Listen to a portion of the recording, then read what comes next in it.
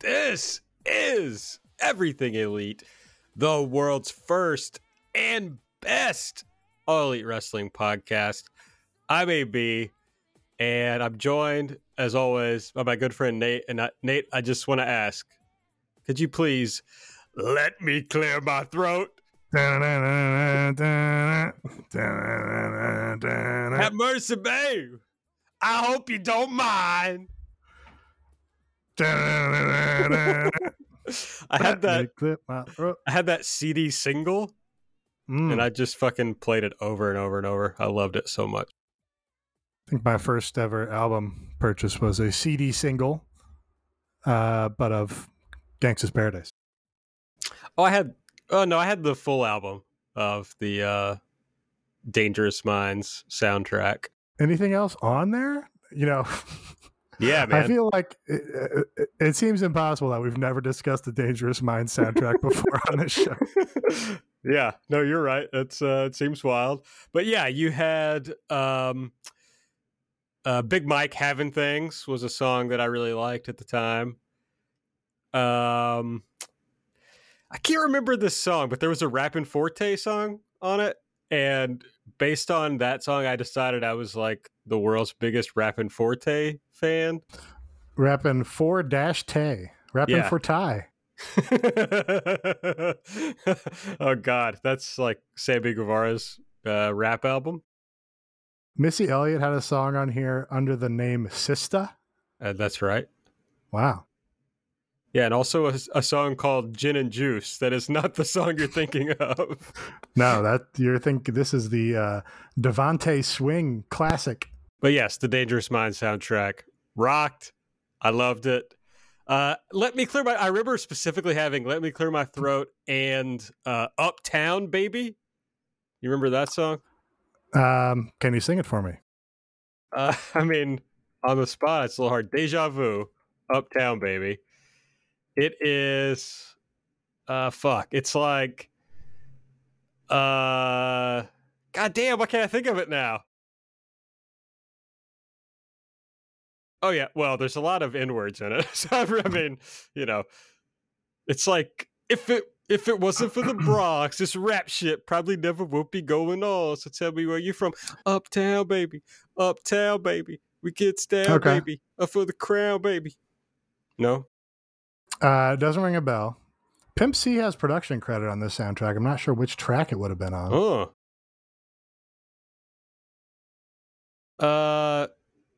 I've just thought my entire life after Deja Vu by Lord Tariq and Peter Guns about the album. About the line. Well, this is a few lines. Friends call me Guns. Sons call me Trife, because I'm quick to slide off and slide this dick up in your wife. And that's life. You should learn how to treat her. I guarantee Peter knows how to eat her. They've said that about Peter all the time. It's the number one thing about Peter. Yeah. So this was 1998. So I was 12, and this just fucking blew your mind. Yeah, it changed my whole life.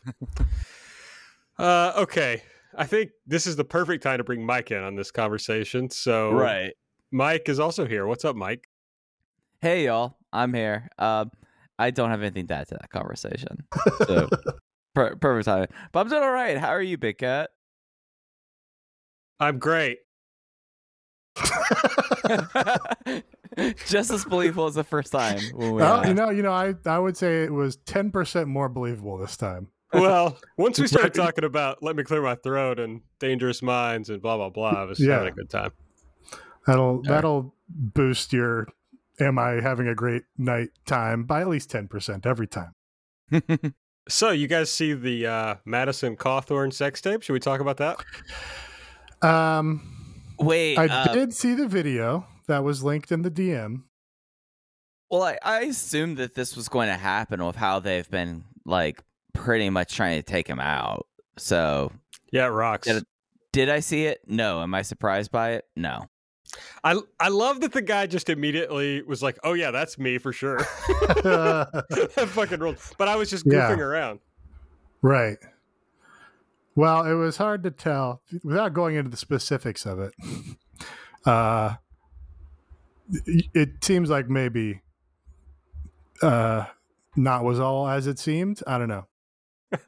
I don't know what was going on in it. It was wild. But No, there was like enough there that he could have just been like, that's the fucking not me. Yeah, I mean that's the strategy really. That shows his inexperience is that he didn't just deny. Yeah, it always works. So anyway, all right. Well, I've run out of weird things to talk about. Yeah, I was trying to find what track Pimp C might have produced on this soundtrack, and I can't find it. Okay, I'm interested in that. Pimp C, I don't know how long I've been in therapy now, but I bet Pimp C has come up in a solid 1/3 of the sessions. I've mentioned Pimp C. That's a pretty good rate, I would say. I don't know. I mean, I just have a lot of thoughts about Pimp C. Yeah, I mean, for like a certain generation, like that's the entirely appropriate amount of Pimp C to be going through your mind at any time. Yeah, that's not what I imagine therapy to be like, really. But it doesn't sound so bad. Nate, how long have you known me? You know, I just won't say whatever random shit I'm thinking Guys, about. I think I figured out what track he did. Oh, Okay. Having Thanks. Oh, really? that now it makes more sense why I love that song so much. Yeah, because Big Mike's from New Orleans and was also based in Houston at that time. Oh yeah, he was on Rap a Lot. Oh, yep, you are right. I finally found the external link that took me to the right place. You're correct about that. Big Mike, producer, Pimp C. Wow. There we go. Ninth Ward. It's the hook on this song is really good. Just you're gonna have to trust me on this one. I mean, you should all go listen to it. I mean, it's produced by Pimp C, so you already know what my inclination is towards it. Yeah, it rocks. Well, it all started because I was trying to explain my very weird, intrusive thoughts to my therapist, and I had like this. Not particularly offensive, but pretty offensive. Pimp C lyric, like just constantly in my head that week. I was just like saying it all the time. And so I was like, this is an example. Yeah. I mean, I definitely relate to that. Just having some, one bar phrase from a rap song, just like running through your head all the time. Yeah. Yeah. And the less offensive one, like the next week, I was like, well, this week it's money on the dresser, drive a compressor. I'm just like saying that over and over. One of the greatest songs of all time. Yeah, it's a great song, great line. So yeah, Pimp C's cool. I talk about him a lot. I'm really glad to have pulled together this loop that he produced this song that I loved as a, let's see, what year are we 1995. So as a 9-year-old, I just loved this song. Well, that's what we're here for. This is, you might go to therapy elsewhere, but this is where you really come and reach resolution of your issues is on this podcast. That's true. I'd have to agree with that. I've grown a lot on this podcast. I want to shout out track 11, which is the Gin and Juice by Devontae Swing, not the Gin and Juice by Snoop Dogg. The publishing company for whoever is the writer, producer, arranger, I guess it's Devontae Swing himself. His publishing company is named in all caps, His Damn Self Int. Great company. So the credit on here is written, produced, arranged, and performed by Devontae Swing, His Damn Self Entertainment. I think they should change it to Tully Blanchard, His Damn Self Enterprises. There you go. That'd be an upgrade. That rules. There's only like 3 songs on here that have a Wikipedia page, so that's very sad. Yeah, no, you got to go to the Discogs link at the bottom. Oh. Discogs apparently has all the data. This is why all the people in our Discord were sharing their Discog links, all our vinyl perverts. Yeah. The Discord, really quite a bit of music conversation a lot of the time. Whether it be a lot of your hardcore metalheads, and then occasionally we run K-pop run-ins in there. It's like most of what gets discussed in there, I feel like. Yeah, the amount, not just K-pop. I saw some C-pop discussion the other day, Whoa, I'm going through puberty. I almost said I'm going through poverty. That's a little. I don't think that makes your voice crack. But it's been a while. But yeah, there KY in our Discord is just like a fucking font of knowledge. Yeah, I really like running a Asian pop survey course in the Discord. Yeah. But then he also posted one day a picture of himself in a Terror sweatshirt, which is like a tough guy hardcore band that I like. So that like threw me for a fucking loop. KY being into Terror. I know KY jumps into all the hardcore conversations and shit too, and talks about all these bands that I've never heard of. Yeah, it's a cool place. So you should go there to our Discord. All right, Twitter at everything AEW. I'm on this Discogs now, and there's a song produced by Chris Stokes, and I thought it said Chris Strokes, which is a porn star, folks, if you didn't know. Oh, okay. It really sent me for a loop. Another thing that sent me for a loop. Timbaland also produced a song on this album. I assume the Missy Elliott song. No, a different one. He produced the Mr. Dalvin and Static song, True OG, which I don't remember at all. Okay. He did additional production. Additional production. It. Yeah. I gotta start looking at Discogs for things. Yeah. I didn't realize. I mean, I'm on Discogs with some regularity, but I never thought about it for this purpose. So now I'm going to use it even more. I'm on Twitter at Aaron Like the Car. Nate's at Epitasis. Mike is at Fuji Heya. Subscribe to the podcast. Whatever podcast app you use, you can just search Everything Elite. You'll find us. Or you can use our link tree. It's linktree/everything AEW. If you use the Apple Podcast app or Spotify, you can give us a 5-star rating and on iTunes or Apple a review. And if you want to support the show, the very best way to do so is go to patreon.com/everything elite and subscribe. We got a lot of cool stuff that just came out and a lot of stuff planned for this month. So we'll talk about that a little later. But we'll kick off the show as we do with Elite or Delete. Nate, buddy, what was your favorite thing from this week's show? Well, I came to a realization on this show. You got your Kenta Kobashis, Terry Funk, Mitsuharu Misawa, Steve Austin, Ric Flair, Toshiaki Kawada, and I'm adding a name to the list. Wardlow, the War Dog, simply one of the greatest wrestlers of all time. Tremendous segment on this show of really dialing up the security guard meter to 11 after his pretty decisive win over one W. Morrissey, who was amusing to see on this show. And I was kind of, I guess, impressed by them just beating this guy, because I assume he's like pushed an Impact, but I guess I don't know. Beating him with a single power bomb. Didn't have to go into the symphony. And then the post-match angle with Wardlow running through a veritable army of security guards while the crowd goes absolutely apeshit. That was probably the best thing on this episode of AEW Dynamite. They're pushing it ahead to next week to do a contract signing. Just, a very simple angle here, and it's paying dividends.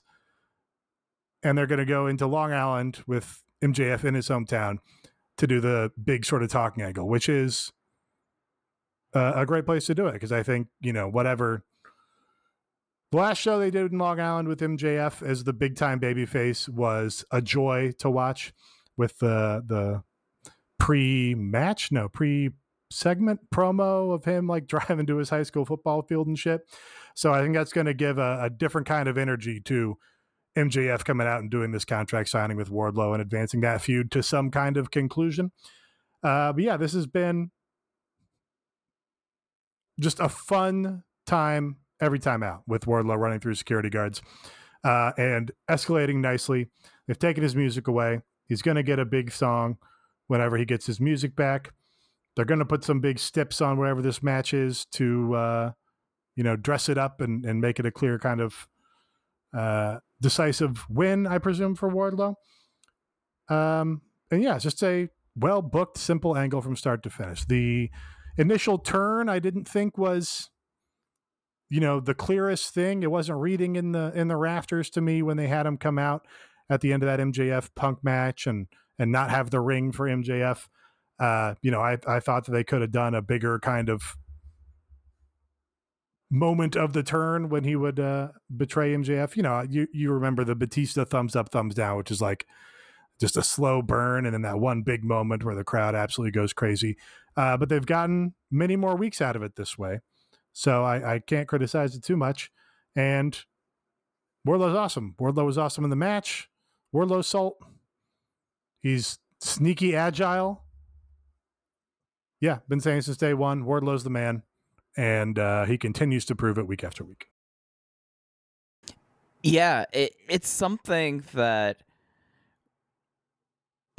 with AEW, and it's something that kind of sometimes frustrates me, but when something's pulled off so well, like the Wardlow turn and the Wardlow just overall treatment, it does make you take a step back, and it makes you wonder, why don't you do this for everything? Why don't you put forth the care that this storyline has? And I mean, probably the reason is because not all the storylines involve MJF, but Wardlow has come off more and more like a star each time. And, for this match, it felt like it was like the perfect, like almost like escalation point to bring it into the home stretch, man, with them in Long Island next week. That just makes sense for it. And we might only get 1 or 2 labors of Wardlow because of the time before the pay-per-view, which is kind of surprising. So that they haven't made a wrong step with the Wardlow turn since the turn happened. And it's something where it's like, oh yeah, now you can't contain him with all the security guards.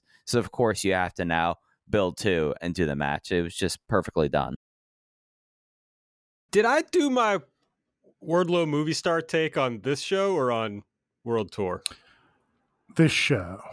Well, I mean, okay. But let me give myself credit first. I'm the one that's been saying he should be in movies, and have been saying that for a while. You had the specific take about him entering the arena with all the security guards and Smart Mark Sterling, and how he played that scene in particular. Right, and then I was saying he could at least be as big as Dave Bautista as a movie star. Mm-hmm. Yeah, Batista's definitely the comp. Yeah. So I'm not going to repeat it then. I'm just going to say, yeah, it's still true. He looked great here.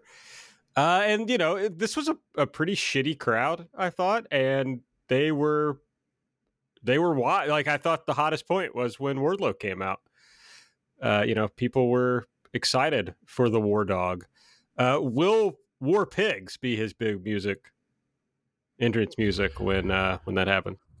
So now this we did talk about on World Tour, although it was my episode this week. Yeah, I think they must be doing that because MJF has really put a point on, and Sean Spears, not just calling him a piggy anymore, but Sean Spears saying, no, he's a war pig, you little war pig. And what makes it decisive to me is that they took his music away. So I think you don't do that unless you're changing. Yeah, I was going. We haven't even talked about William Morrissey yet, who was also part of this segment. And he fucking rocked. It was awesome. He was great. I was happy to see him.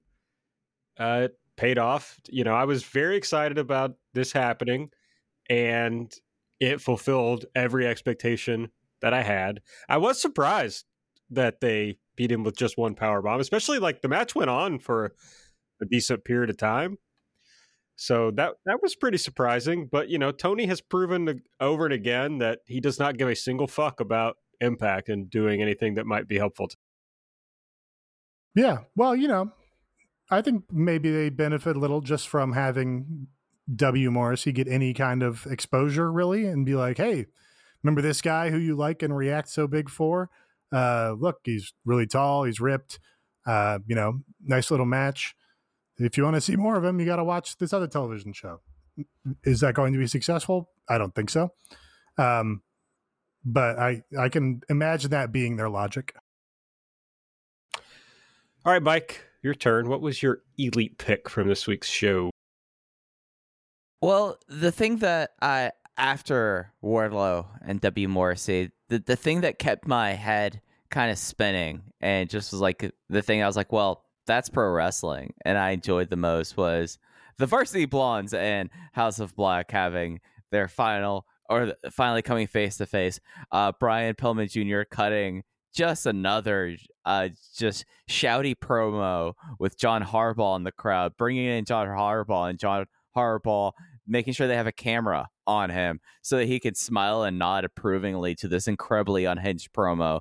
To House of Black all coming out and treating the Varsity Blondes like a bunch of scrubs, and while Julia is like having a panic attack, and then they give her the chair. She can't do it, even though she's either laughing or shaking. We can't really tell. Malachi steals away the chair, rips off her eye patch, and then Death Triangle comes out because they were running short on time and they kind of wanted to fold this into the next match. It just was, it just really popped me. Like all the beats in this really kind of just tickled me in the right way. And Brian Pillman Jr., yet another star making promo out of him this week. So I really enjoyed it. I mean, I know that a lot of people were kind of like, this is just getting bizarre, or like, why is this going on so long? But I thought that this was pitch perfect. I loved it. Yeah, so I'm glad to see this in the elite part of the show, because I'm sure a lot of other podcasts would delete this for being bad. Now, was it bad? Yes. Did I enjoy it? Yes, I enjoyed it a fair amount. Quite a bit, really. The Pillman promo where he's, trying to sell emotion and stuff, and then, escalating into intensity because he's a fiery babyface. He's better at the intense fiery babyface part of that than he is the, selling conflicted emotion about his cheerleader friend. But yeah, the addition of John Harbaugh ringside for that really put it over the top into like delightfully weird territory. I did, when the House of Black stuff started, Cubs tweeted that they should cut back to John Harbaugh, and I really wish they had, but I have to imagine he was out of the building immediately. There's like, I can't believe, Tony Khan got me to do this or whatever. So that amused me a lot. Yeah, so Julia, well, I'll say it was a success in that there did anything to like advance this, because it's been going on a long time. It was also a success in that when the House of Black entered, they got kind of their biggest reaction since the Cody feud, I thought, because, for all the Death Triangle stuff that they've been doing, they just don't really get reactions to indicate that the crowd really cares about them. However, once the action started and once Malachi kicked Brian Pillman, the heat just all instantly vanished from the building, which is one of my favorite recurring tropes in AEW, which is that these guys do their big spooky stuff and then the match starts and just everybody goes to the concessions or whatever. I thought Julia was good, like selling her fear of Malachi Black or whatever with the quivering lip. That was a nice little detail. Really, I think they have two opportunities here to save the House of Black and make it good. One, the crowd wanted the Julia turn here really bad. They wanted the corrupted goth cheerleader. That would make the crowd care and be invested at all, which I don't think they aren't currently. So Julia Hart is one of the keys to saving the House of Black. The other is the one that I tweeted, which is they merged the House of Black with the Jericho Appreciation Society for a new corporate ministry. John proposed the day in the House of Society, which I like.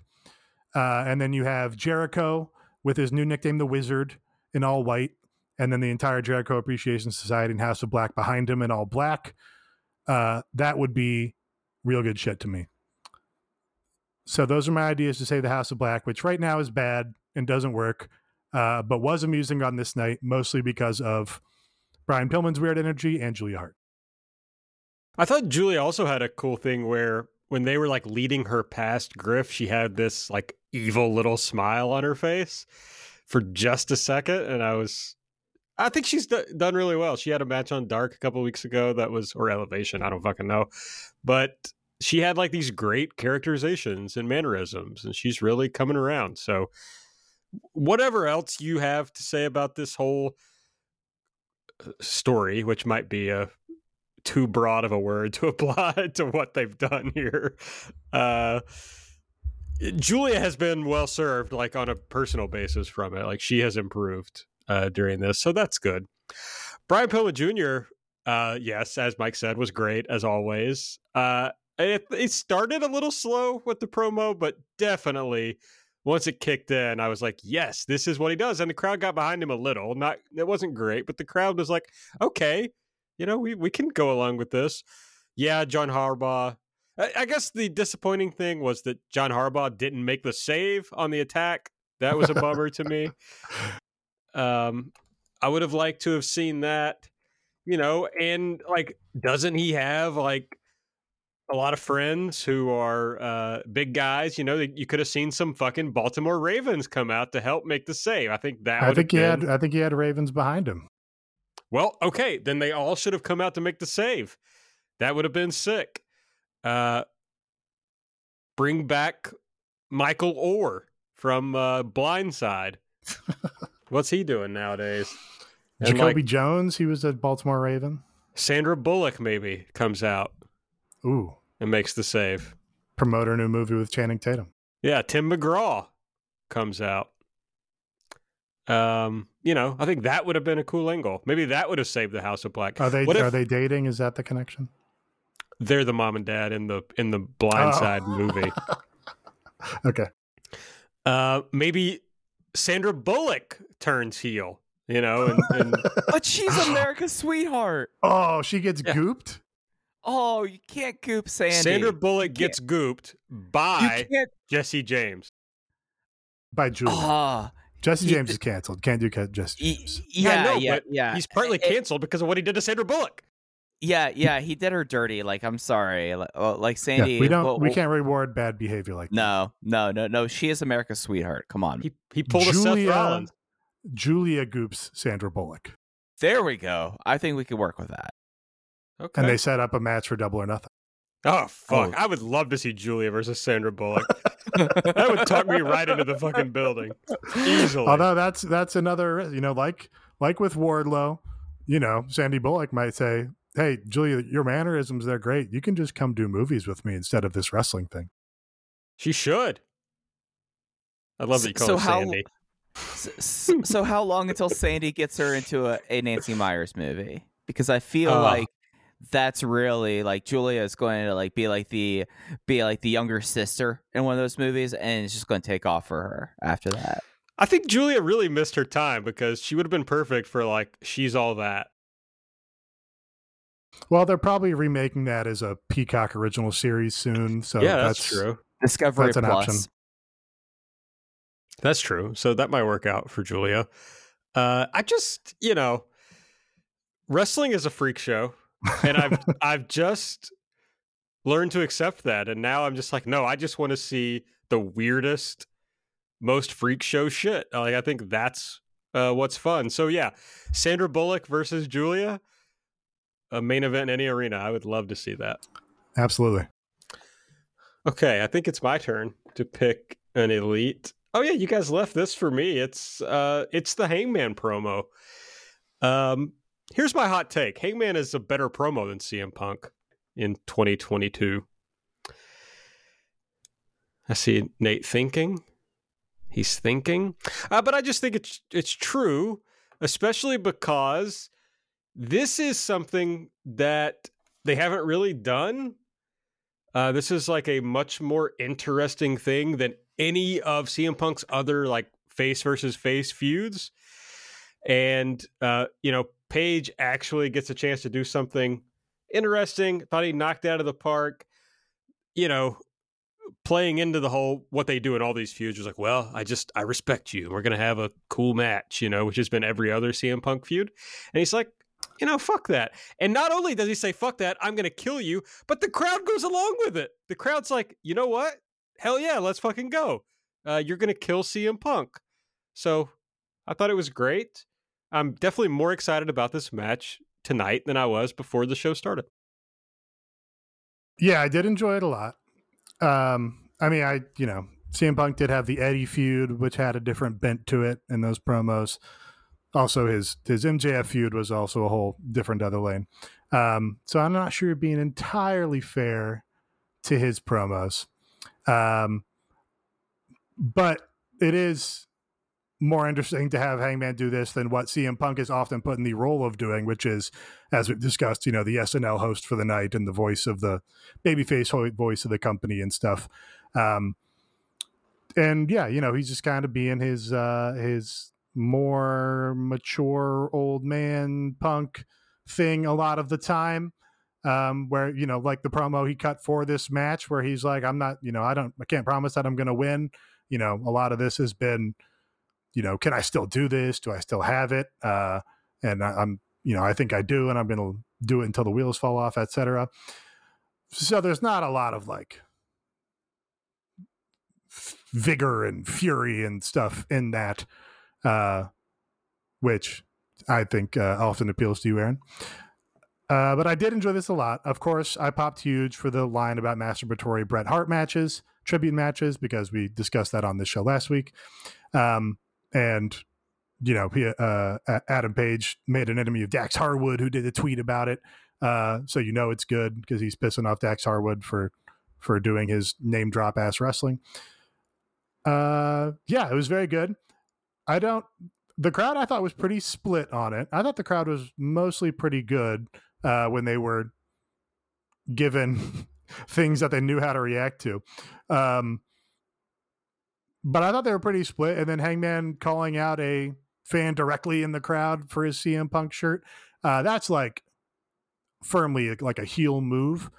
I don't think this is like a heel turn. Like we have to put big labels on it or whatever. And it's like, no, he has to come out of the other tunnel now. I think it's just probably the smart way to do this where, Punk is likely to get bigger reactions, especially from like a traveling crowd in Vegas. So Hangman takes the other side of it, takes the Tanahashi side. And it's like, okay, I'm going to work, kind of heel against you in this feud. So yeah, it was very good. I liked it. The match should be cool. I will not be making the mistake I made in New Orleans. I will be rooting for Adam Page. Good man. In Vegas this year.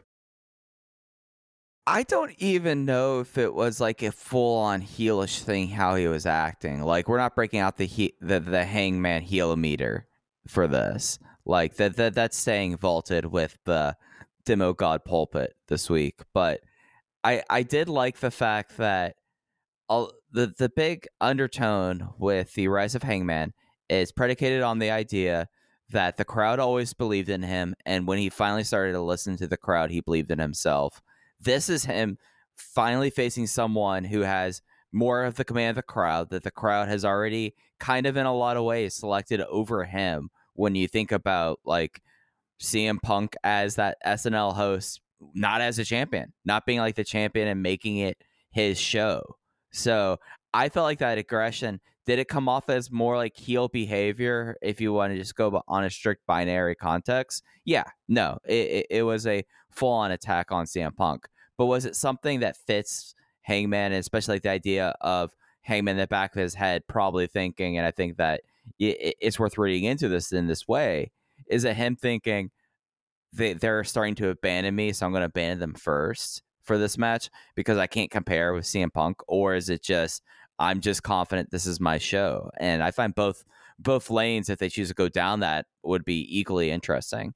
And it's something that with Hangman, as this title run, we're about to cross the half year mark with it.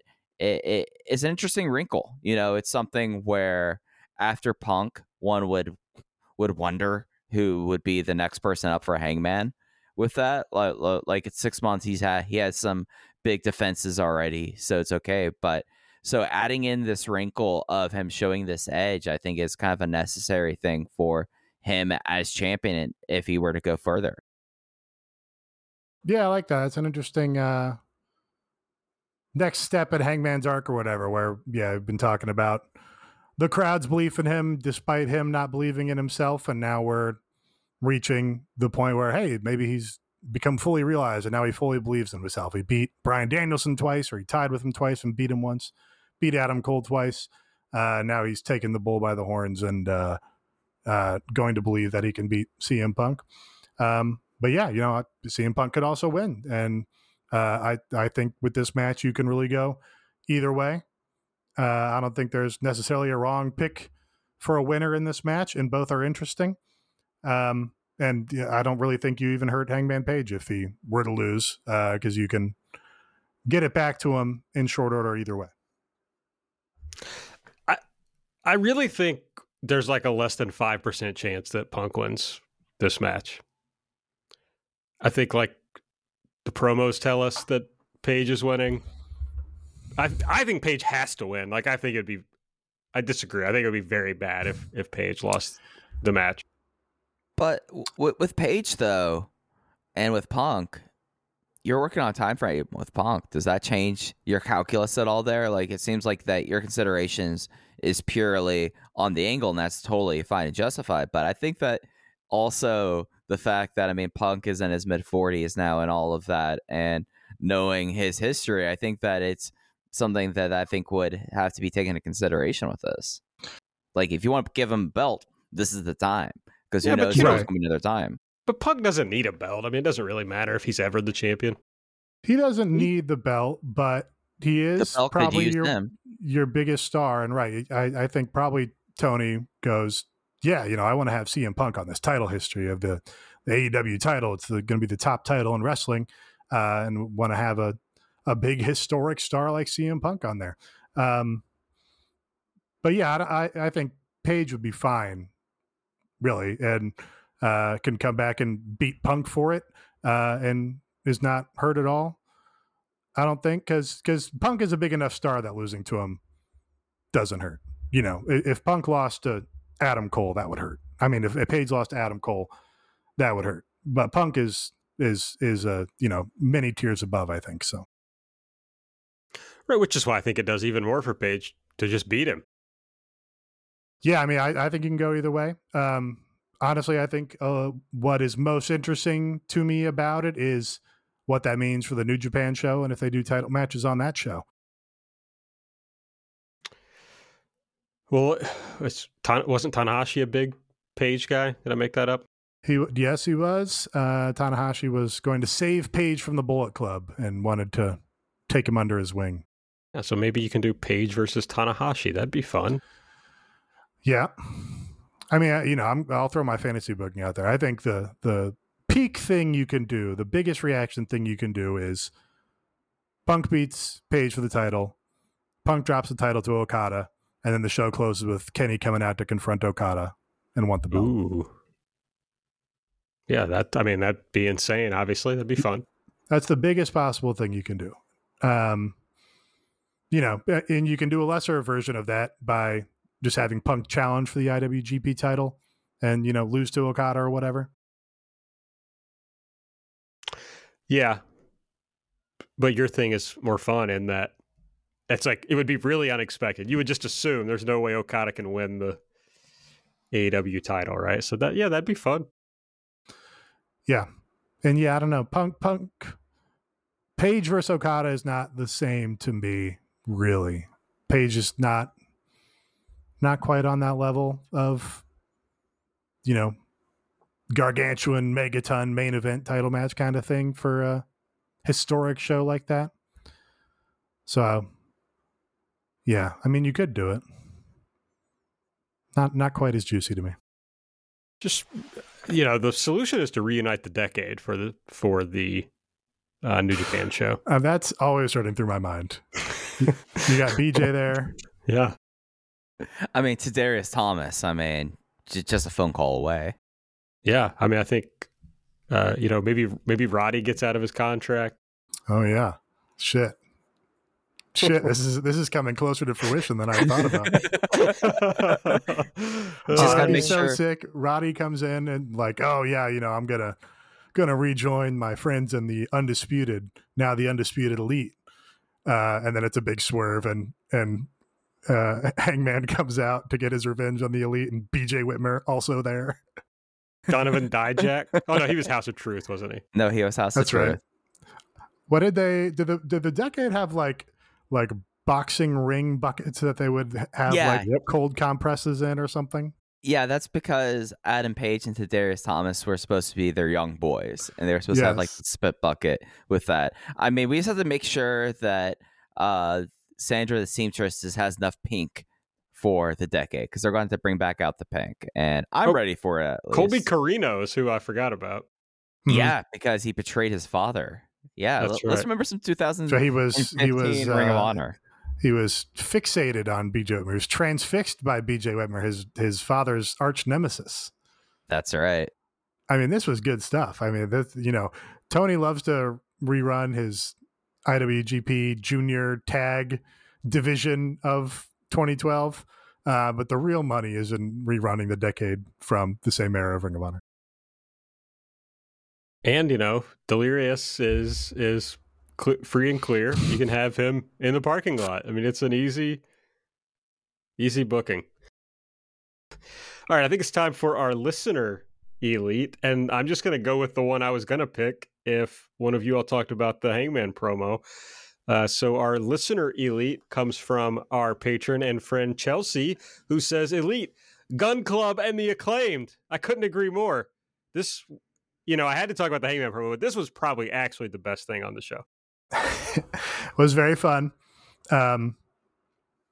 Just nice little change of pace segment backstage where it's like, yeah, we're not gonna have our little backstage interview with the same set and have Tony there interviewing whoever. No, we get the Gun Club up to some hijinks and purchasing gifts with their daddy for the Acclaimed. Yeah, it was it tickled me. It brought me joy. Yeah, now they're scissor friends, and I mean, those are the closest friends you could be. So yeah, it just was a tremendous 45-second thing that you let people cook, and they're just going to make a delicious meal for you, just as this. And now imagine the 10-man tags that are going to happen on Elevation, Aaron. Like them versus them versus Dark Order for the next 4 months in various carnations. Can't wait. Can't wait. I mean, you're gonna get the factory with them too, so you can do like an 16-man tag. I can't wait to see the match graphic and then fast forward immediately to the next match. They need a motion graphic where it's all 5 of them and they're all scissoring each other on the motion graphic. That needs to be done. Yeah, I talked about this on World Tour, but like the Gun Club Acclaim segments are kind of remarkable for just like having any kind of contemporary young person energy in your pro wrestling. You imagine some failed television writer on Raw like trying to write something like this, and it just doesn't feel as organic or naturally silly as it does when you have these actual young people who are like, yeah, we're going to buy them literal scissors because they like to do this weird sexual scissor things with their hands. It defies explanation, but that's what makes it so fun. Someone in the Discord said they were watching with friends like that aren't wrestling fans or whatever. And it's like, I just ignored this and just tried to move on without explaining it at all. You see, they like to scissor their fingers together. So they got them real scissors, which you can't use on each other's fingers. No, you can't at all. So that was good. All right, well, let's talk about what we didn't like. So Nate, hit us with your delete pick from this week's show. Yeah, so got to delete the main event. Not necessarily the match itself, not the booking, but really just putting this match in the main event spot. Just not putting your talent in a position to let them succeed to the best of their ability, I don't think. I guess we give them the benefit of the doubt. The idea is, hey, we're going to have a big women's title match on this show. We should put the women in the main event spot, which is a good inclination to have, except that you have really not invested any time in this match or these women in this on this television program. When it's Britt Baker and Thunder Rosa or whatever, have at it. Please do it, because the crowd is bought into Britt Baker. You've spent a lot of time getting her over on television, and Thunder Rosa was like her natural rival. So it's like you're having a big stip match. Hell yeah, those women should be in the main event of Dynamite. But Mercedes Martinez, unfortunately, just not over in this company. They brought her in as the heavy in the Brit stable, and then she split off from them and joined up with Thunder Rosa to go against them. And they've done things with her, but she just doesn't get any reactions. Doesn't get reactions in any city, and people just aren't buying into her really. And then Deonna is not on your television at all. Not someone who you've established as a big star from outside, really. Is on Impact, which nobody watches. So you just don't have the necessary fan investment for them to go, yeah, I'm going to be super hyped for this title match. Also, you have two belts out there. A match is less important when it's combining a real title and an interim title than it is, somebody challenging for a title, I think, because you've already inflated the belts where it's like, yeah, they both have belts. So one of them's going to lose their half belt and the other one's going to gain a half belt. And, it was evident from the finish and from like the commentary on the finish that, it just wasn't a big moment to have somebody win the Ring of Honor Women's title, which also was never a well-booked or important or protected title. I think they had a solid little main event here. Really overcoming the difficulty of a crowd who was not interested in the match. They wrestled a pretty solid match and had some nice exchanges going into the finish that got some pretty decent reactions. But it was by no means like a bad match, but it's the main event of your TV and you're putting the Ring of Honor Women's television or Ring of Honor Women's title there between two women that people don't really know, let alone get invested in. So yeah, that to me was a mistake, putting it in that spot. You could have put the Phoenix and Dante match in that spot, and that probably would have been better. I guess that's probably just the end of Deonna here because she's still under Impact contract. So they got their belt. That's the other thing. The result was a foregone conclusion because one of these women is on your roster and the other one is not. So, hey, I appreciate that they wanted to clean up the titles and be like, hey, we want to have an actual match. We don't want to just strip Deonna of the title. We want to have an actual match and protect the lineage of the titles and stuff. But yeah, just wasn't going to succeed in this spot under any circumstances. So it shouldn't have been in this spot. You see, Nate, I think you're actually being way too fair this match. I thought this match stunk. I thought that Deonna looked really, and this is a very rare thing. I thought that she looked like that she was not like primetime TV ready for this main event. She looked almost intimidating in a way. Mercedes was fine, but just was like these. I thought it was very clear that there was not a whole lot of chemistry, and that there really was no reason to be given chemistry, as you were saying, with how they built it. So like, how are you going to derive any sort of investment when all you've done to build this up is a horrific bathroom promo by Deonna that's interspliced with like professionally done B-roll from Mercedes. So like, why should anyone really care? Like, because you're not given any reason to. So then you're putting this in your main event, as you said. And I know there's the whole thing about, it's the title match on the show. It's got to main event. No, it doesn't. It's Ring of Honor. It's not it's not an AEW title. You're electing to do so because your own desire of continuity, which, hey, I mean, it's your show. You want to keep that continuity. That's cool. But you've set it to fail. Like, there's no way that this match could succeed.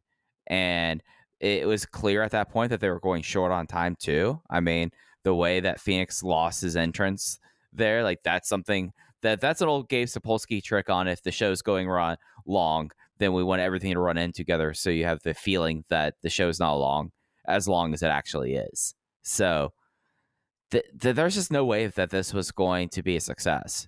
Like, unless your judgment of success is like Nate's saying, cleaning up the titles, getting the belt onto a contracted worker. But then why is that to be on Dynamite? Why are you using the time there for that instead of any of the other? Because since this was the women's match on the show, any of the other people in your division who are actually contracted. So it just, to me, it just fell flat across the board. I agree. It was bad for all the reasons previously stated. Mike, it's your turn. I'm going to go right back to you. Sorry, bud. All right. But what's your delete pick? Jeff Hardy and Bobby Fish. Like, I love old man Jeff Hardy. I love the Swanton cannonball he does each time, and he did a really good one on Bobby Fish. You saw Jeff's body snap with a kind of momentum that only happens when someone's just going and cratering someone with a Swanton bomb. That was really sick. But the match before that, it just style clash, wind, what have you. It was something that, like, building up this as Jeff Hardy's singles match debut, and you give him Bobby Fish, and the match stunk, and it wasn't very good. And they got the crowd was really into this. Like, the crowd was awesome at the start of the show, but then you had a 15-minute match that Jeff Hardy looked visibly winded several times. Bobby Fish just did not match up well with Jeff Hardy. Like, it's not a good match to highlight Jeff Hardy, other than he cratered him with a swanton. So I really dislike this.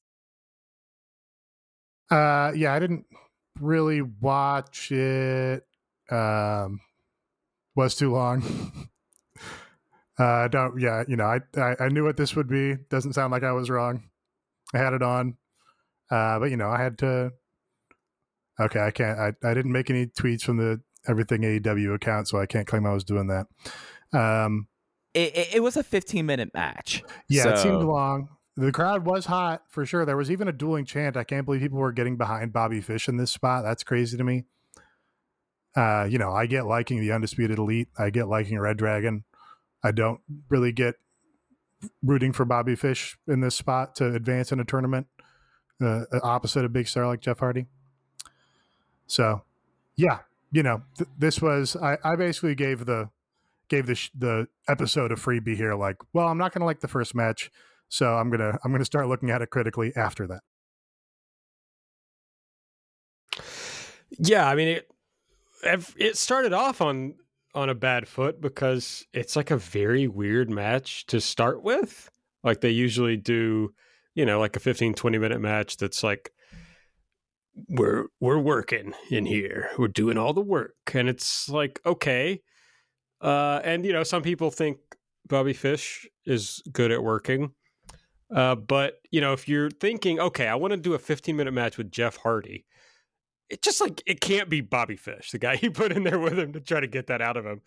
So that was bad. But I will say, in moderate defense of the match, it was very funny. I mean, Jeff Hardy at one point, he was visibly gassed like 30 seconds in. And at one point, I forget what the spot was, but I want to say he was like standing over top of Bobby Fish, and he just went, whew, like you could just see him do it because he was so tired. That was funny. The Swanton was definitely funny. The way he took the Falcon Arrow was hilarious. Oh, I almost forgot about that. That was so good. Just like super rotating in a way to make it probably hurt even more. Yeah, I don't know. I don't know if there's really anybody you can put Jeff Hardy with for 15 minutes at this point right now. They gotta, they're gonna do Jeff and Darby, and Darby is probably somebody that mixes well with the most possible people in this promotion. I wouldn't give him 15 minutes. Tell you that. Well, it's hard as like a babyface because if somebody was just bumped for him, like you could figure out how to make that compelling. I don't know about for 15 minutes, but you could figure out how to do it. But if he's the babyface and it's like against Darby, I don't really know what you do for 15 minutes. But I'm sure Darby will figure out a way to do. Yeah, I just, but admit it. charitably at minute 9, Jeff's going to be winded. Yeah, 90 seconds. He's going to be winded. So yeah, it'll be something. We'll see. So yeah, I mostly agree, but there were some funny parts. So you got to like that. It's my turn, and I'm going to go with the most obvious one left on the board, which is the Thunder Rosa and Serena Deeb segment toward the end of the show. Rosa, I don't know, just hasn't been interesting since like maybe the Lights Out match, and I may be being harsh on that. So maybe it's a little bit later, but for a long time she hasn't been very interesting. They definitely completely fucked like the right time to put the title on her. So that was bad. Even I don't even think she's had very good matches anytime recently. So she's to me very cold. And Deeb, I certainly don't care about, and I don't think she's good at anything. But I think we all agree that she's bad at promos. I don't think anyone thinks she's a good promo. And this was bad. But even like, not only was she bad, but Thunder Rosa for some reason was doing these like this like Trump thing of like immediately interrupting everything she said to like say something that was not necessary. And it even yes, I agree with you, Aaron. Exactly. And it even like fucked up the timing of Deeb's like big line at the end of the promo. Yes, I think you're right. Where it's like, you're supposed to have this silence. And then Deeb hits you with the whatever, you're not on my level, or whatever the line was. But Rosa had just been like, oh, what is the thing you want to say? Huh? What do you want to say?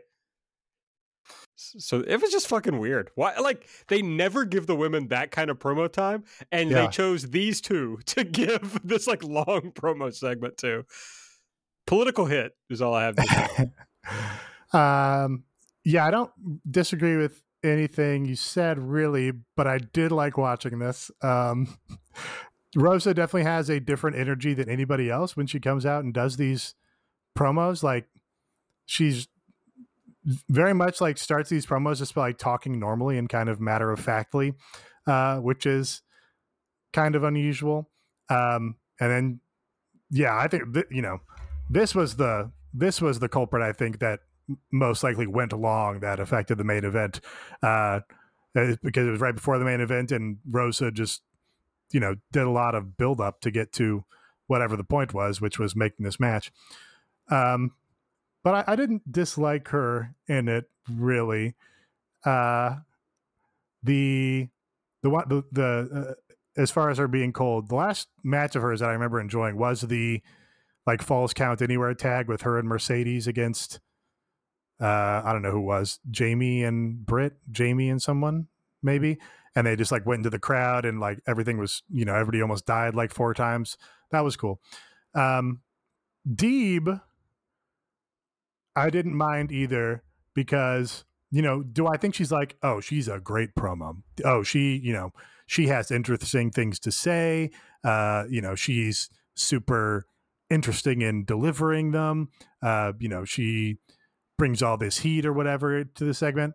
No, none of that is true for me with Serena Deeb, but she does feel real. That feels like that is that lady. That feels like that is genuine, real article Serena Deeb coming out there and talking to Thunder Rosa. And that goes a pretty long way with me, as far as like, we were reminded of the Diana Perazzo Virtuosa video promo earlier today, right? Not the bathroom one, but the other like self-tape promo she did, where she's like trying to affect this character of a great promo. So she's like doing a bad promo and also being fake and insincere while she's doing that. Like Scorpio Sky? Yeah, maybe. Not that Scorpio's not nearly that severe. But Deeb, you don't have any of that. That feels like real Serena Deeb, just kind of like, oh, I don't like listening to this lady talk to me. So yeah, was it like a polished, well done segment? No, but I did kind of like watching it. It's something that like I think with some of these segments, they're kind of set up to fail in a way in this segment because they gave them so much time, or they went over their time. It just kind of ended up failing and just kind of exposed all those weaknesses that y'all talked about. All right, for our listener delete, I mean, there were pretty much everybody said all the things we've already said. So, well, how about this one? Beanlar deletes Malachi Black's lip piercing. Do we have any lip piercing thought? No lip piercing thoughts. The eye makeup, still very bad. Just very clearly makeup. We're supposed to believe that this is some malignant goop tumor that's infected him and is now spread to Julia. And it just looks like a whole bunch of black face makeup applied in an uninteresting way. So, yeah, that I'll delete for sure. The continued travails of the eye makeup. Didn't notice the lip piercing, I don't think.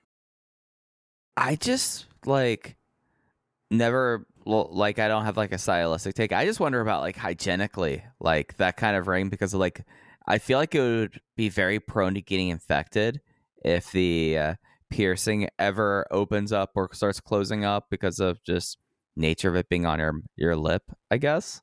But yeah, no, I'll co-sign it. Yeah, sure. Just seems unhygienic to me. Well, I'm glad we're all getting there from different pathways. I mean, I think that's good. All right, let's go through the rest of the show. You know, to the extent there are things we haven't talked about, which won't be many, because it kicked off with the Jeff Hardy Bobby Fish match we talked about. The Young Bucks came out after, and so they had a little face off with the Hardys. So I'm sure we'll get that match eventually. Yeah, I mean that makes sense to do and is fine. Commentary played it up big. Just it's weird to be. I don't know how much genuine interest there is in that match, just because I don't have a real read on where all the AEW audience comes from. Because a lot of the AEW audience comes from like the Ring of Honor normies that were this like silent minority in pro wrestling fandom, right? That got into Ring of Honor through BTE and all of a sudden made this big thing out of Cody and the Bucks and then Kenny.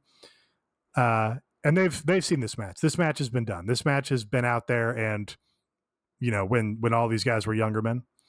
But going back to it now, there's certainly a big television audience that probably hasn't seen it. Maybe they would like to and be excited for it. But do they kind of appreciate the Bucks as like a generational team to be in that spot? I don't know. Just it's kind of in a funny spot for me where it's like, well, if this match is a really big deal to you, then you probably already saw it when they did it before. Yeah, it doesn't have that feeling of like once in a lifetime anymore. And at the same time, I feel like with the Hardys, I just can't see them lasting incredibly long in AEW as a joint act that you just kind of have to run with the match. It's like, oh, when are we going to have the chance to run this match again? Who knows? Like we have them here now. There is some cachet with that. And I don't know if those Bullet Club hardcores would be so lost though, Nate, because if you like listen to the audience each time Jeff comes out, I feel like that could get over, or at least leave enough an impression for people who aren't familiar, going like, oh, these guys local, but they seem like they're still a big deal. So I don't know. I get it. It does not have that feeling anymore, but I guess you just kind of have to go with it now before, the Hardys leave. Didn't they do that match in Ring of Honor? Yep. Yeah, at least once, Lakeland. if not more than once. That's what I was thinking. Like on Mania weekend, they did that match. Right. Yeah, they did that ladder match with the Bucks in Ring of Honor, and then re-debuted in WWE like the day after. Yeah, that was also the show where you rooted against Adam Page.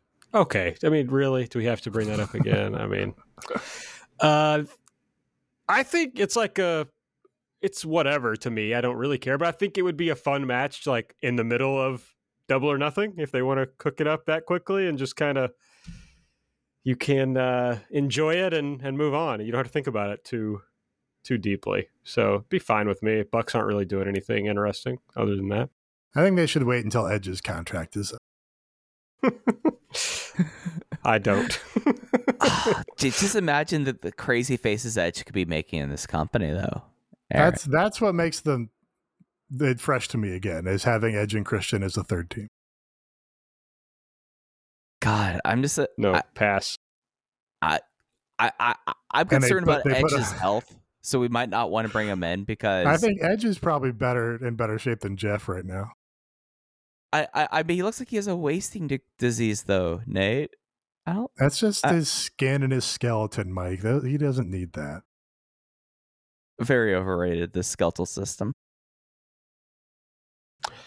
No, yeah, I don't care for Edge. Never have. Yeah, but you're not. I mean, you didn't care for Christian either, but that's the historic element to it that's untapped. Sure. The Bucks versus Hardys thing has been tapped. I didn't care for the Hardys either, to be honest.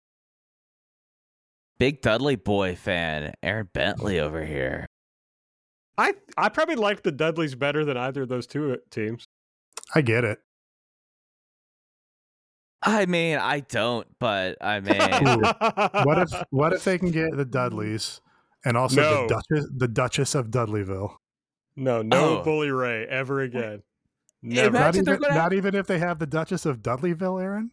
Only if they do Bully Ray versus Billy Gunn. That's the only way. Wait, are you proposing that we have both Sandy and Stacy at the same show? Yes, I am. Oh, God. I mean, that's the pop culture event that WWE always tries to propose itself. That's right. That's AEW striking back. You got Jake Paul and Johnny Knoxville. We got Sandy Bullock and Stacy Keibler. Only if Stacy does the ring entrance that she's famous for. I assume that she would. That would be that was 80% of her act. So and gives me pink eye. That's the only way.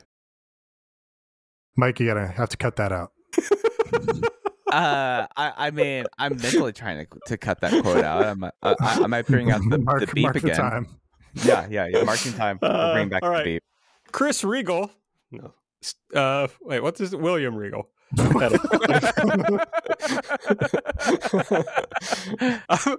was trying to explain Chris Regal to Sarah the other day. How did I know this was going to be your poor wife? Yeah. Well, I forget if somebody mentioned. No, I think Chris Regal came to my mind, and I was explaining Chris Regal, and then I was like, and that led to the Abby Arthur story. Sure. And how Chris Regal was like, actually, I'm alive. Yeah. Very well. Funny. I can tell you when I invoked that, if that refreshes your memory. Yeah, sure. Go ahead. It is when what was the big controversy? Oh, the Will Smith slap. Oh yeah. And then Chris D'Elia tweeted for the first time. Yeah. Yes, that's exactly what it was. This is exactly like Chris Regal popping back up to be like, "Oh, I disavow this Abby Arthur thing." That's exactly what it was, and I probably cackled when I saw your message. And Sarah's like, "What the fuck is wrong with you?" And I was like, "Buckle up." We're talking about the bark of the dog. All right. William Regal had a promo, shortened version of the one that they had on socials and on Road to. Basically, he does a thing about if you're a pro wrestler, your scars tell the story of your soul. I'm making it sound cringe, but it was actually good. Yeah, it's fine. Okay. Blackpool Combat Club versus the Butcher, the Blade. And on Helico, very annoyed that they fired Jack and kept on Helico. That I really don't care for that. I guess I'll say it's nice that they kept either of them if they weren't going to keep both of them. Yeah. I mean, and Helico's. I mean, he was the gift, I guess, out of everyone who got released, right? Like, you're the one who gets to stay, but you're watching everyone else go with that. Well, yeah, he was injured for a while, so it was nice for them to. Right. Yeah. To give him another shot, maybe. Actually, the idea of Angelico continuing to do the TH2 shtick and wear all this, neon green gear and stuff, but as a solo act, like just not noticing that his partner is gone is actually amusing to me. Yeah, no, I mean, just completely oblivious about it. I mean, yes, it's the man stuck in another time. I mean, he's stuck in his vibe. I mean, he's too busy grooving out. Yeah, I'm just wondering, like, is Jack Evans really that much of a liability that you don't re-sign him, though? Because that's the only reason why I could think you don't sign Jack and you keep Angelico, right? Well, they weren't going to use it. It's like Stu Grayson. So yeah, if you didn't hear that Stu Grayson is apparently no longer with the company, they took him off the roster page and they weren't able to come to an agreement on a new deal or whatever. I think Stu Grayson is great. Stu Grayson has a lot of cool moves and a good look. And Jack Evans has a lot of cool moves and just a unique and wrestling Jack Evans energy. But, if they're not going to use them and they weren't using them, then no reason to pay them, really. This is not really a defense of not using them, but it is a defense of, well, don't pay them money to not use them. I disagree. I think everyone should get paid to not work. Well, yeah, I mean, that would be the ideal, but I won't put that upon Tony Khan to start that movement. I will. Wow. This is bold or something. Yes. Ricky Starks, man, I'm struggling. And Powerhouse Hobbs, we're backstage with Tony Schiavone. Jurassic Express interrupts, but Jungle Boy, for some reason, wants a shot at the FTW title before he will give a tag title match. Starks agrees, so we're getting that match soon. Keith Lee and Swerve Strickland were backstage, also with Tony Schiavone. Keith Lee says, dubious, questionable, unproven, and does his little hand thing. And he's mad about Taz. Was this a shot? Was this a shot at Austin Theory? That's how I thought about it. Certainly seems like it. I love the little preacher hands. That's my favorite. It really completes the Keith Lee thesaurus act, is whenever he has the preacher. Then we had the Wardlow versus William Morrissey match that Wardlow won. We talked about the whole segment. And then for, the 50th week in a row, we had Tony Storm, Ruby Soho, Britt Baker, and Jamie Hayter backstage with Tony Schiavone. And we're told they are going to open the show next week. I'm not clear on whether that'll be a match or they'll just do this segment again, but it'll open the show. I think could the go either promise way. is the match. It could, certainly. It could. The Adam Page promo, and then we had, how did this not come up in the Elite? We had Satnam Singh, Sanjay Dutt, and Jay Lethal backstage. They're mad that the red carpet is being rolled out for Konosuke Takeshita, or as Sanjay Dutt called him, Konosko, which was funny. Why not for Satnam Singh? So Jay Lethal challenged Takeshita for Rampage. So that is apparently happening. Well, I guess it's probably already happened. Yeah, neat. And most importantly, Satnam Singh pointed to his tattoo that said 1 in a billion. That was the most important part of this segment. That's a sick tattoo. Sick slogan, catchphrase, what have you. And yeah, they're putting it to Takeshita on TV. That's neat. And this is a good match for him. And, Joe threatens Lethal later, so I kind of expect Takeshita gets the win with some Joe hijinks. Yeah, I feel like Takeshi's going to get somewhat of a push maybe while he's around. Yeah. Could be fun. Hey, he's getting a push in PWG. That's right. I saw that. And Daniel Garcia won the title, right? In PWG? That's right. Bandito is in the mud. One of our patrons came into my mentions on our inaugural EE Real World Champion poll, objecting to the fact that Bandito was not one of the eligible candidates. And you know what? Bandito has yet to be and is not an eligible candidate because he never successfully defended a title and then lost the title to Daniel Garcia. So great talent. I think he's tremendous. I don't know what's going on with him, but does not seem to be any interest from AEW for him. So Nate has confirmed that Kai is better than Bandito. Well, hey, not just I have confirmed. The patrons, the brain trust behind the poll have confirmed.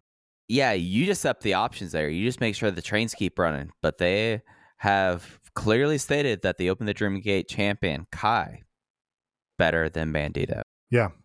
Hey, if you want Bandito to successfully defend a world title, get out there and vote, patrons, even though he hasn't and won't.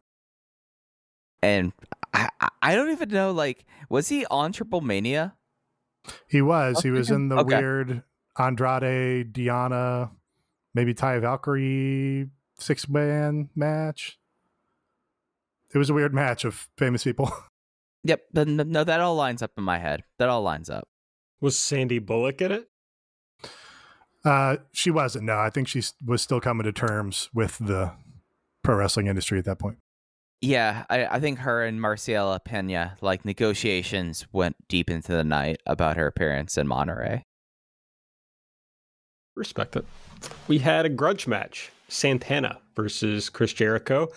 Jericho won with a Judas effect after a low blow, and after the match, the Jericho Appreciation Society attacked, and there was no one there to make the save. The Wizard, Chris Jericho. Like, was there any basis behind him wanting to be called the Wizard that I completely missed on, other than he just decided to call himself the Wizard and it's very good? I guess because he shoots fire now, he does magic, maybe.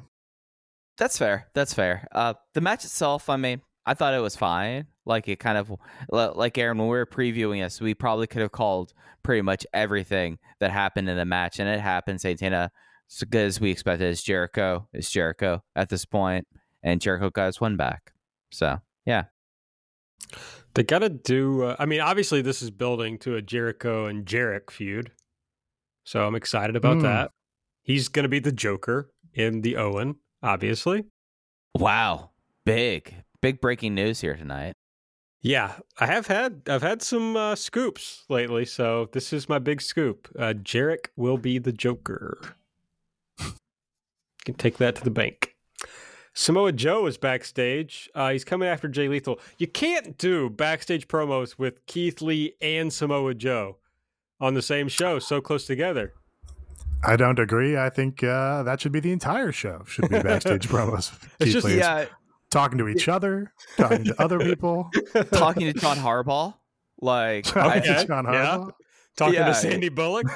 Sandy Bullock, yeah. Sandy Bullock and John Harbaugh, just like, oh gosh. I mean, we're just sitting down for a meal together. Oh God, yeah. Okay, I want to rebook the dinner debonair, but it's Sandy Bullock and John Harbaugh. Right, yeah. And at least we're getting John. We're not getting any of that whole milk weirdness that with his brother.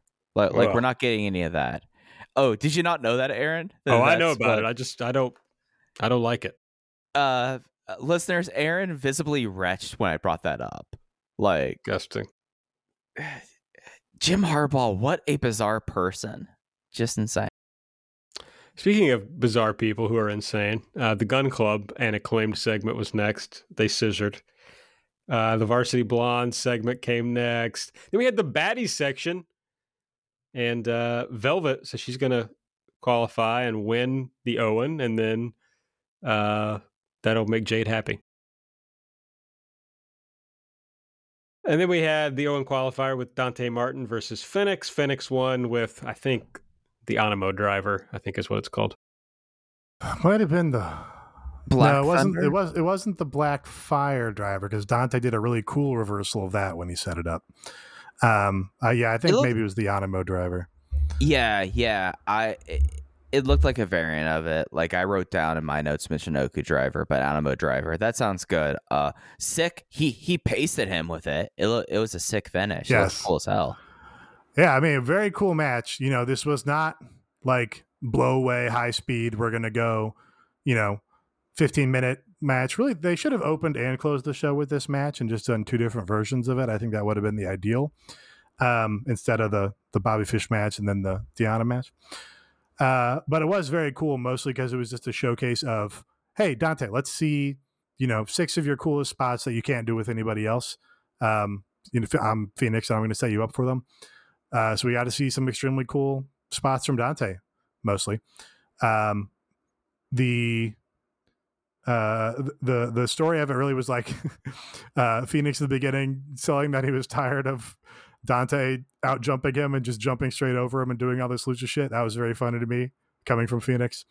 And then, just some extremely sick spots and Phoenix winning. So, he's the guy that should be like a push star. So getting him advanced to this tournament and getting some more singles matches out of him is definitely cool. It's really just too bad, with Darius being injured, they couldn't get Dante into Best of the Super Juniors, because that would have been great for him and great to watch. We had Darby and Sting backstage to talk about the Darby Jeff Hardy match that'll be coming up in the Owen Cup. This is one of the all-time great promos, because Darby says, Jeff Hardy, there's not really anything else to be said. And Sting says, yeah, it's going to be a special night. And that was it. That was the whole promo. This was really, you would need this to be interspersed between your Keith Lee and Samoa Joe, right, Nate? Like you need them just as like the palate cleanser, because what was this? Like, Aaron, you just read it all out. And the one thing you might have left out was both of these line readings were given with the most monotone, just like there was no timbre whatsoever in their voice. Like they said this in the exact same way about saying, I need to go pick up my dry cleaning. Yeah, this was definitely like when you've been cutting the local promos for like 2 hours and you're like right at the end of the night and you just do not give a fuck. That's what it felt like. So I loved it. It was great. Yeah, I mean, I think the idea is they're doing, it speaks for itself. We don't have to say anything for it, but just matter of fact, hey, it's happening and you guys all know how special it is and will be or whatever. I imagine that was the intent.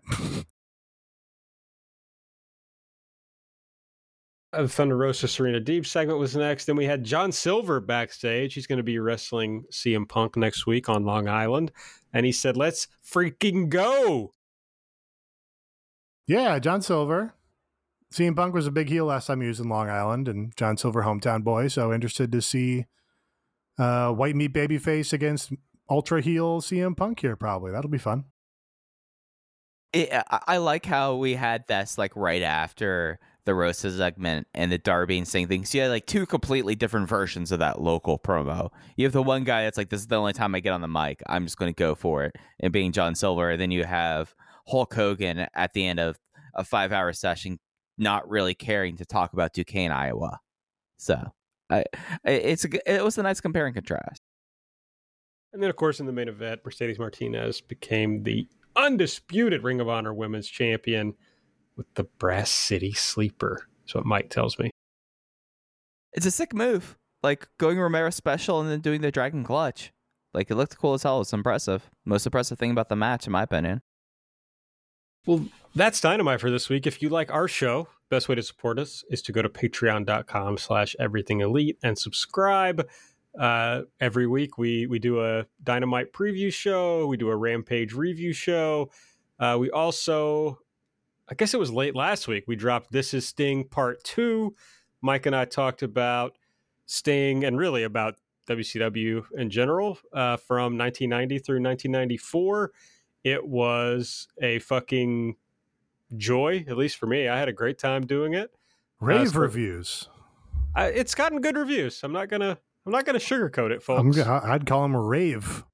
Yeah, people really like the This Is Sting series. I've listened to both of them. They're very entertaining. I think they're well suited to your guys' strengths, doing that stuff and diving into all the notes. And I would definitely recommend them.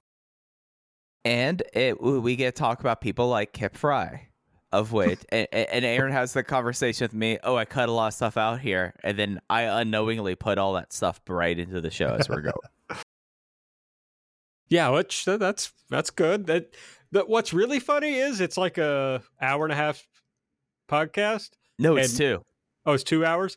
And we Yeah. got on the line prepared to talk about 1990 through 1999. Yeah. And There was no chance we were going to get through that in when we were an retrospect. hour in and we were in 1992, I was like, oh, we're going to have to cut this right in half. So we're planning to do This Is Sting Part 3 soon, and we'll get that out this month. We're going to... So part 3 will be to 99 then? Is that the... Yes, Yeah. 95 to 99. And then part 4 will be the first 2 years of TNA? No, it will be all of his TNA run and the WWE run. God damn it. If you're considering joining, I mean, this should be enough to bring in, I'm going to be honest, but if you're considering joining, we're going to be releasing This Is CM Punk on our free feed, just to give you a teaser of something like this. This is me and Case Lowe talking about CM Punk's career. This was right before he joined AEW. And Mike is also going to talk about Best of the Super Juniors. So it's a big month on the Discord, on the Patreon. And that we haven't even talked about, of course, that we'll have coverage of Double or Nothing at the end of the month. Big May month, yeah. Of course, we'll have This Is Sting Part 4, and then I'm lobbying for This Is Sting Part 5, where I make Aaron go through all of his deleted notes so I could react to them. Buddy, you don't want to know how many notes I have that I cut out. As someone who's done projects like these before, yes, I do know, and that's why I think it'd be funny. When I got done, before I started editing, I had 96 pages of notes. Oh, that's nothing. Come on. Ugh. Come on. You gotta go for century. Patreon.com/Everything Elite. You can hear me losing my mind talking about Sting. On Rampage this weekend, my understanding is that Nate and Mike, I believe, are on World Tour this weekend. And they'll be talking about Takeshita versus Jay Lethal, Hook versus JD Drake, which is just a delightful match to me, and Riho versus Yuka Sakazaki. So honestly, this sounds like a sick episode of Rampage. Yeah, how about it? Yuka and Riho returning at the same time, and one of them going to be eliminated immediately. While Tony Khan has you didn't get to see this, Nate, but Tony Khan had a commercial about Asian American Pacific Islander month, and about how he really works hard because he didn't see a lot of wrestlers that look like him growing up, to make sure that Asian Americans, Asian people, Pacific Islanders are featured regularly on his television shows. All right. Well, and the people they showed in the commercial were Wheeler Yuta, Riho, and Yuka Sakazaki. Hey, could have thrown Takeshita in there. He's got a bevy of options. They left one on the table. Hikaru Shida, he could have shown. Yeah, I was gonna say Hikaru Shida in the mud at the moment. Oh yeah, well, I sense she's not long for this world. What does that mean? I sense she's gonna end up back in Japan. Yeah. So we did speculate that on that last week, but then she immediately did a tweet about doing her big Rocky comeback. Yeah. So we'll see. We probably worked ourselves into a shoot. I love to do that. Dynamite next week. They're on Long Island. We got Ricky Starks versus Jungle Boy, Darby versus Jeff Hardy, Adam Cole versus Dax Harwood, the MJF and Wardlow contract signing, and CM Punk versus John Silver. Mike and I will preview that on Light next week. So check back in with us for that. I think that's everything for Mike. No, I didn't do all the other stuff. I think that's everything. We're on Twitter at Everything AEW. I'm at Aaron Like the Car. Nate is at Epitasis. Mike is at Fuji Heya with 2 eyes. Subscribe to the show. Give us a 5-star rating and review. And go to patreon.com/Everything Elite and subscribe. That's everything. So for Mike, for Nate, I'm Aaron. We'll see you next week.